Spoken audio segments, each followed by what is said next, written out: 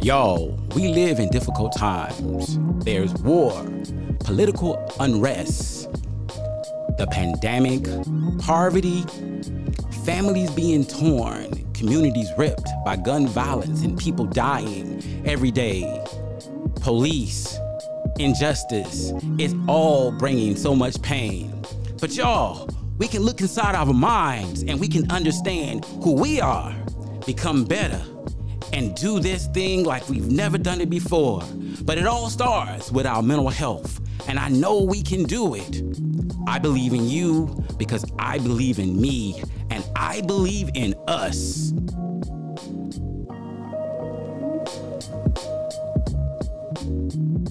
Hello and Happy New Year to everyone, and welcome to another episode of Therapy is Life, where thinking, feeling, and experiencing well-being is what we do.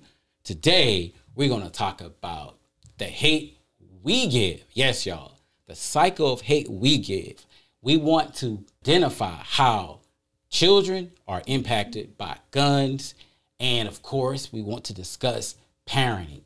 Parenting, yes, real issue. But before I go any further, I gotta say hello and Happy New Year to my girl, Niesha. Happy New Year. Happy New Year. What you do for the New Year, girl? I rested. You rested? Absolutely. I was resting. I was asleep at midnight. You was asleep at midnight? Yes, I'm not ashamed to say it. You wasn't doing no thriller thing? No, not this year. Oh, not this year. You know, 22 wore me out. Yeah, you know, I was doing something like that. I was looking around, peeking and everything. You know, talking to my dad a little bit. You know, just trying to catch up. You know, and we had a really good time. Mm-hmm. So, well, tell me, do you have any ideas for 2023 that you didn't have in 2022? Do you look at, excuse me, I know I'm asking a lot of questions. Do you look at 2022 and think about 2023 and say, man, there's something else I got to do?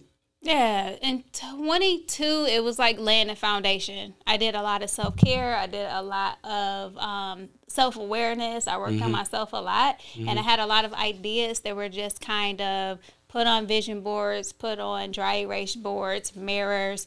And now 23, I want to pull everything together. Yeah. It's time to just put everything all together. No limits. Yeah. No limits. That's what's up. Speaking of that, today we're in your office. We're in Triumphant Counseling Center right here. We in your office, in your main office, doing our show. Yes, we are. Yeah. It started 2023. Yes, exactly. Seriously, that's what's up. I am so proud of you, my sister. Thank you. And I hope this year will continue to be a great year for you and all you're trying to do. Because, hey, you know, we all got to love and support each other. Absolutely. Thank you. And yes. And speaking of that, you know, today though, I really want to talk about some things. You know, it's really been on my mind. You know, when I was a kid, my mom used to always tell us, if you go outside and you dig a hole because you angry or mad at someone, that you better also dig a hole for you, because the hole you dig for somebody else will be also for you. And I think about that, and I think about the idea of hate. And today, our theme is the hate we give. You know, so much stuff is going on in the world. You know, we got these bombs that can blow up and destroy everybody. Mm-hmm. We got every day you hear about these shootings and people dying and these wars all over the place. It's just a terrible thing to know that we are where we are and we still have all this crazy stuff going on. And I think about Martin Luther King, because in a couple of days we're going to be celebrating him, right? Absolutely. And what he would say about today and how things are now. What would he say? You think about it, y'all. Last year alone, because we really want to focus on kids here, there was 51 school shootings. Just in 1 year, 51 school shootings. It's a lot. We oftentimes talk about Uvalde, Texas, and all those kids that died and teachers, and that was so unfortunate. But to think that in some place in America, it happened 51 times. Somebody got injured. Somebody lost their life because of school shootings. And in most of these cases, the shooter was 18 or under. That's right, y'all. 18 or under. And to top it all off, at the beginning of 2023, here we are. We have a 6-year-old who has a confrontation from a teacher at school, and he pulls a gun out and he shoots her in the classroom. When I hear that, I tremble inside because I think, number one, somebody, the teacher could have lost a life. Yeah. There's other students that could have lost their lives.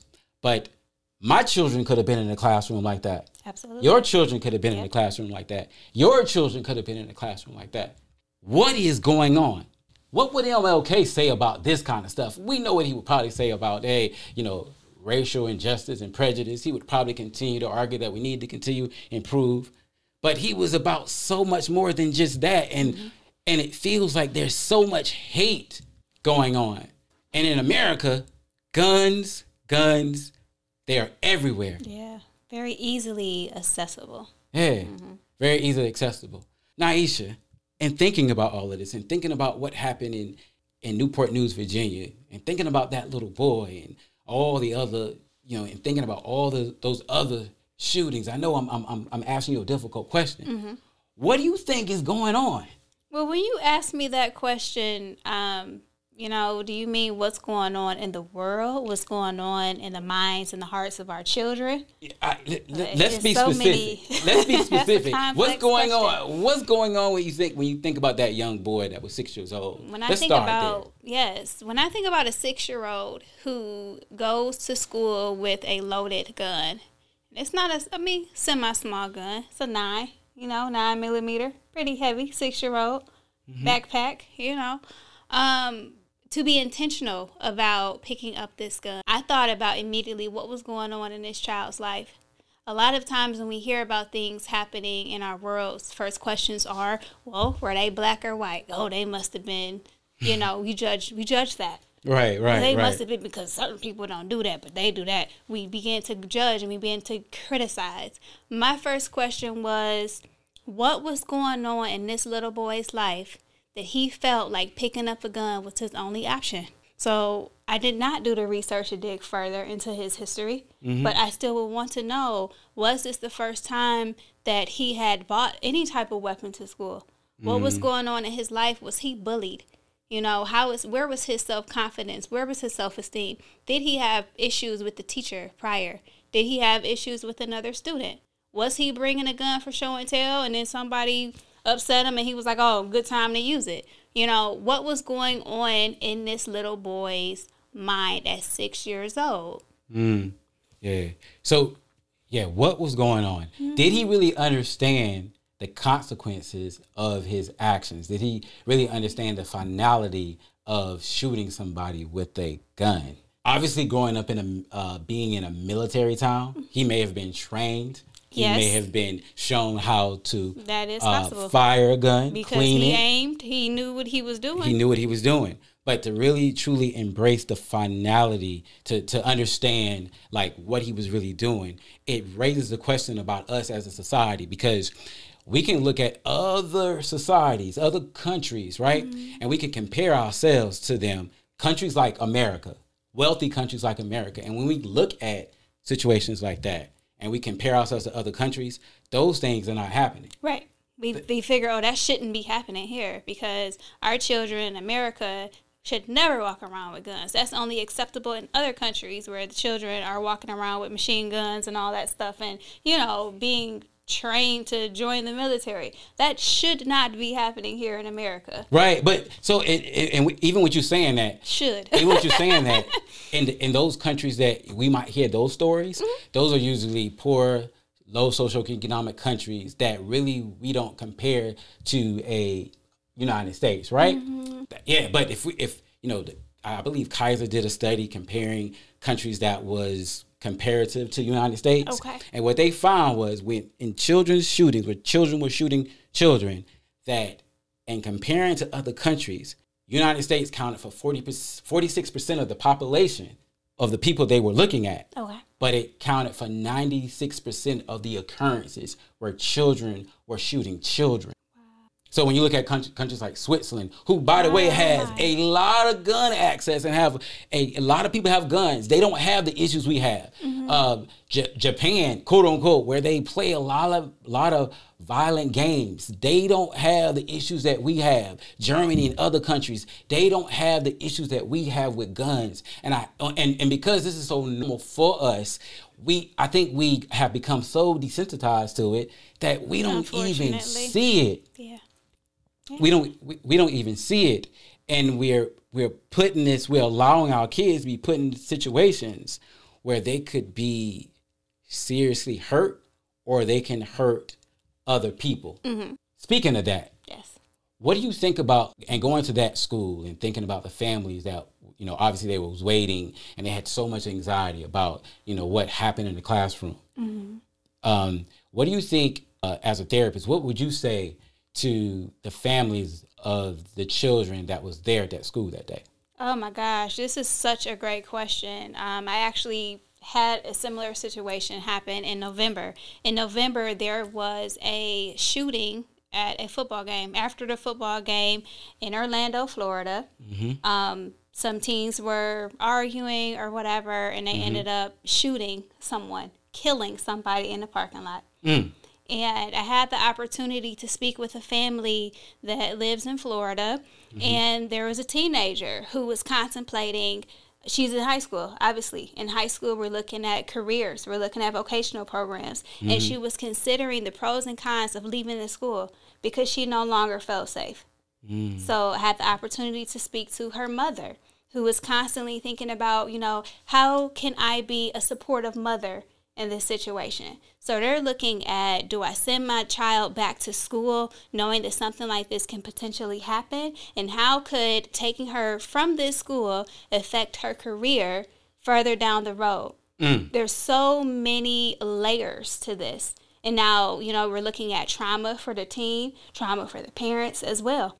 So being able to support people as much as possible with their decisions. Because ultimately, as human beings, our first instinct, flight or fight, is, oh no, we got to pull the kid. We got to get out of here immediately without thinking about, well, what's the alternative? 51 school shootings. Well, what's the chances if I take my child out of this school, put them somewhere else, that this won't happen again? As parents, we can't guarantee that. We can't guarantee safety for our children in our schools. Yeah, and you feel like we have to be able to guarantee safety. One of the things I think about when, as a therapist, and talking to somebody who's been through something like this, you know how trauma wires us. It kind of fixes us, and if we don't feel safe in a school environment, our academics are going to go down, because we are always worried about the bad thing happening. And you know what? This used to be an issue that was something that was constantly dealt with in the inner city. Not so much that there would be shootings inside the schools, because they always had the metal detectors and stuff like that, right? But this issue of kids shooting kids in the school environment is becoming increasingly serious, and it doesn't matter what your socioeconomic status is. No, not at all. Remember 2012, I think it was, in Ohio, Chardon. Not too far from about 20 minutes from where we are right now. Who would have thought? Absolutely. It gets closer and closer to home. So back to your original question, you asked, as a therapist, ways to support the family, or, what do we feel that could have been going through the family's minds as they get those phone calls that there's been a shooting? Just kind of thinking about, what do we do in those situations? Are we immediately providing services for the children? Are we giving the children time off of school, or were they expected to come back to the school building the next day? What does that look like for the children moving forward? A 6-year-old is in what?